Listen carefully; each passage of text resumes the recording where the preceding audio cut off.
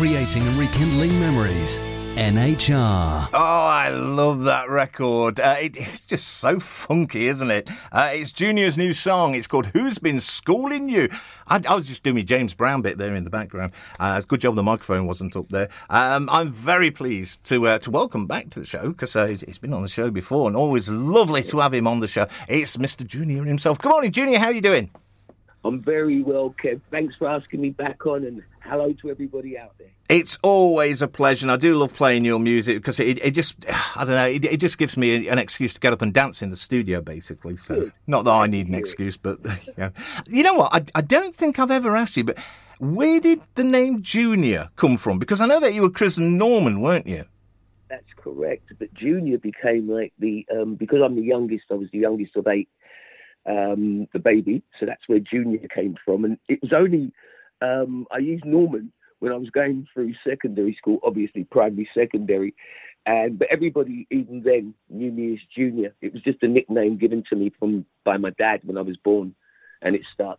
And you know what? Looking at the pictures of you now, you still look like Junior because you've just not aged at all. I don't know how you do it, but we want your secret.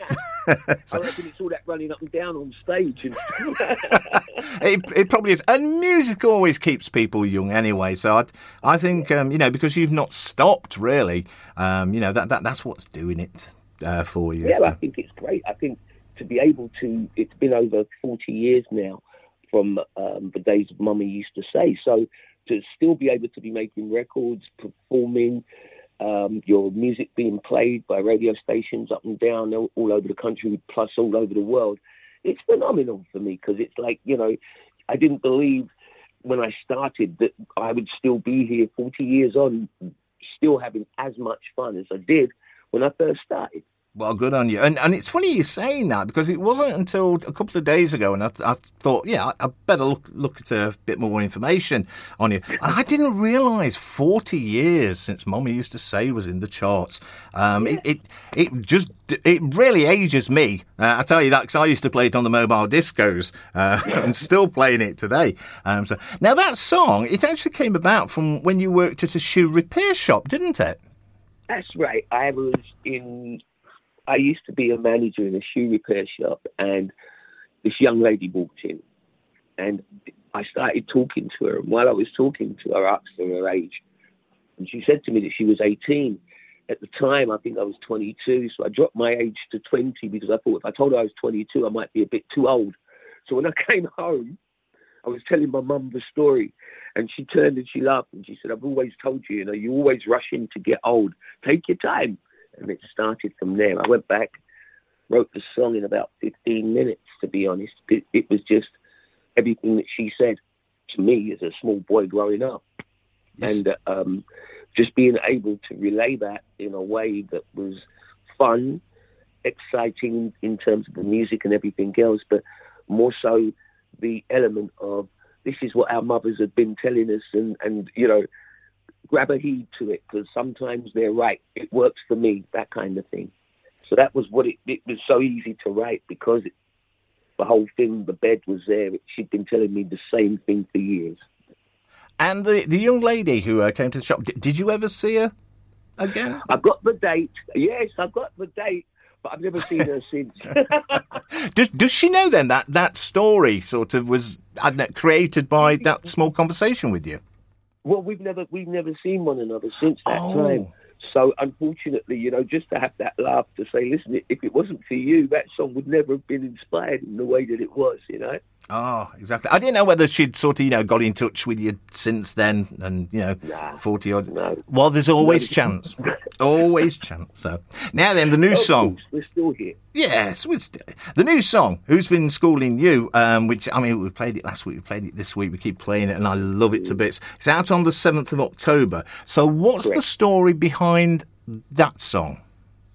I got a phone call from some friends of mine concerning the song, the music, and I made a phone call, and it was to a guy called Walter Chandler, who was part of Prince's band, and also Chance Howard.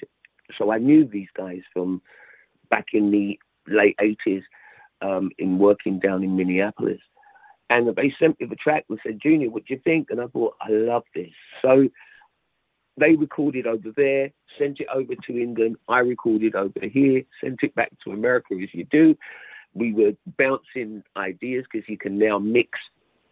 Basically, you can both mix from England and America, you know, to actually mix the song to the sound that you want it.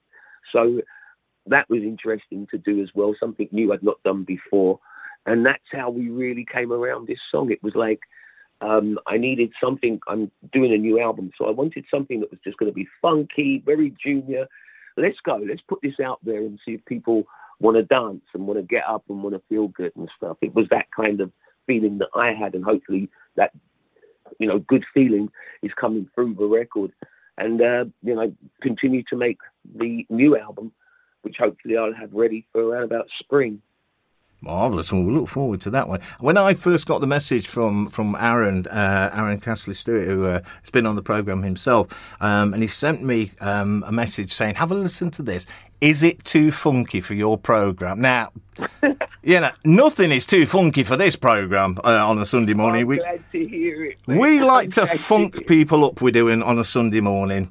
We do, and that song is just so good for doing that. So, and you mentioned it's, you know, produced by Walter Chancellor Jr. And his work with Prince.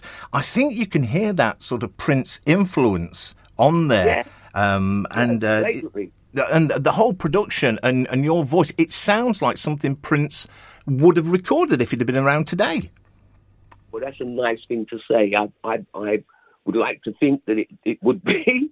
But it was blatant. It wasn't like I was trying to disguise it. It was like, these are the people that influenced me.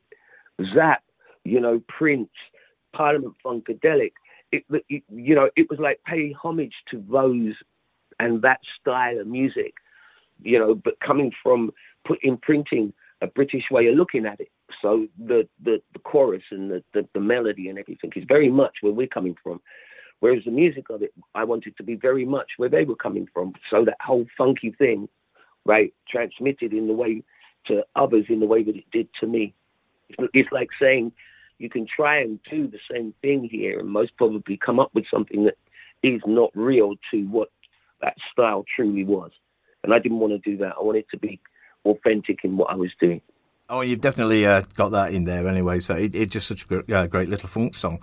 And funnily enough, I was sort of, well, I've had my interest in Prince sort of, if you like, thrust upon me again because I went to like a sort of book and CD sale last Saturday, and they'd got all these CDs. And within the CDs, I found the triple album, Prince's Greatest Hits and B-Sides. Oh, wow. And get this. 5 CDs for £1, and what? Exactly, and that was a triple CD, so it cost me about 8 pence per CD on that. And I tell you what a bargain that is, and just, incredible bargain. I must have been just in the right place at the right time. I tell you, if anybody else had got that, I'd been like a little old lady and ripping her hands off to try and get it back. I would, but this. For it. Well, exactly. Yeah. So, and it's just an amazing amount of work that Prince did, and every one of them just a funky classic, really. So, and you've collaborated with some very talented people over your career, and I think last time that you were on, we were talking about Phil Lynott as well. And with technology allowing artists to record with practically anyone nowadays, is there anyone you'd like to record with who's maybe not around anymore? Because I'm just imagining a duet with Prince and yourself now. I'd love that. I mean, I'd to be honest, I would have loved to have done a triple Prince, Michael Jackson, and myself. There you go. You see, Barry Manilow did an album, and he recorded it with all sorts of people who are no longer here. Right. Imagine Junior with all these sort of funk and soul superstars who are not here anymore. What an album that would be! I think that would be fantastic because obviously, if you had the right songs of theirs that marry with your voice, so that you can still use their voice in the track as it was, right, and make it funky. And now that's a creative movement. I love the sound of that. That's a nice thought, Kevin. Yeah. Well, I tell you what, when it comes around, put my name on the credits at the bottom I will of put the your name down as the inspiration behind this. Yeah, that would be a fantastic, but that was always a dream of mine back in the day when I was a kid, that like when I heard Prince, he had started just before I had started, and obviously Michael Jackson had started way before I started. So when Mama used to say back in the day and was able to meet both, it was like one of those things where you kind of, I broach the fact that I'd love to, but you hold off, because I was in awe of both of them. So it was something I thought, I'm not going to broach that, but I would have loved to have done that, and just the three of us together just to do something creative as a record. I would have loved that. There's still time, and there's technology. So we cannot rule that one out. So let's have a chat about the new album, which you've mentioned there, and it's going to be out for when? When are we going to get that? I'm hoping to finish it all by spring next year. So I'd say about April next year the album will be out. Marvellous. And is it all going to be sort of the same as like Who's Been Schoolin U? Is it all going to have that funky vibe, or what can we expect? Have that. Tracks will have that funky vibe, but I'm leaning more towards a much more soft and melodic path, more down the road of Morning Will Come. If there was something that I'd done before but kind of emphasizes what I'm doing now, it would be that kind of vibe. That's one album I'm looking forward to for next year. I'm going to put it on my list for next year to look out for. I'm sure I should be told about it anyway. Don't worry, you'll get your copy, Kev. Don't worry. Can't wait, and we will be playing it, definitely. So I'm just about worn out this CD copy of Who's Been Schoolin U, the amount of times I've been playing it. I'll have to copy it again and sort of get a new copy of it. So just before we do let you go, I mean, things have changed so much in the last 40 years, and artists have come and gone, and sort of we've got sort of all this legacy. Who at the moment do you listen to? Who sort of inspires you music-wise from the artists that are around at the moment? Wow, that's a good question, because I'm not listening that much at the moment. I tend, I'm terrible. When I'm starting to write songs and stuff like that, I realized from when I was very young that it was very easy to be influenced by the music of the time. And it was something that I did after Mama, which was to shut off and don't listen. So while I'm making this album, I'm not listening. I'm not really listening to new music to say I'm listening to that person or any. I'm not listening. I tend to want to shut off so that I can bring something which is creatively not in the box or the genre of everything else. Unfortunately, I can't say a name or give a name of somebody that's influencing or that is playing something that I'm like, oh my God, I've got to grab hold of that. No, yeah, I'm not doing it. I've always been that way. As I said, after Mama, I found that because it was like when Mama happened and you would have your Michael Jackson, your Prince, you would have all of these different artists, the Spinners, the Manhattans, you would have British artists from Incognito, Light of a World, and you are saturating yourself with hearing brand new music all the time. So your whole thing is you're trying to compete with what has actually hit the street, and you haven't hit the street yet. So you're after the fact. You're not on top of it. So as I said, I don't want to hear it. I'm thank you very much. It's all good. Wait till after I've finished. So when you're relaxing then, when you're sort of out of the studio and you're at home, you put your feet up and everything, who do you listen to? I'm listening to Grover Washington. I'm listening to Lou Rawls. I'm listening to Phil Perry if I need to hear a voice. I'm listening to Take Six. I'm listening to Earth, Wind and Fire. That's who I'm listening to. Well, I'll tell you what, that is a classy soundtrack. They're to relax to. I played Earth, Wind and Fire this morning, and I tell you what, Grover Washington Jr., his track for me, just the two of us with Bill Withers. Oh, brilliant! That is an amazing piece of sax work. Yeah, definitely. So you got taste, sir. You have great taste. Thank you. So So, Junior, it's been absolutely lovely to catch up with you again. As I can't remember the last time it was, but it's great to catch up and great to hear this new music as well that's coming from you. And tell Aaron, nothing's too funky, especially if it's got Junior on it. I'll let him know, don't ever do that again. I dropped him a message back saying, nothing's too funky for me with Junior. So he knows that, so bless him. But it's been lovely to catch up with you today. I'd say the new single, it's out on the 7th of October, so people can grab hold of a copy of that. Right. And anywhere and everywhere at the present moment. So brilliant stuff. And it's a great record, not only for this, but it's a great record for actually washing your pots to, because you can really get into that scrubbing with that funky Who's Been Schoolin U. It really is good. So you're working away. Working away, you sort of really get into it. You do with that record. I tell you what, without the skirt, I can imagine it's like the Queen video. You know, I Want to Break Free. Where it's not Johnny, Roger, who's at the thing washing up and the legs are going and everything. That's me, but without the skirt.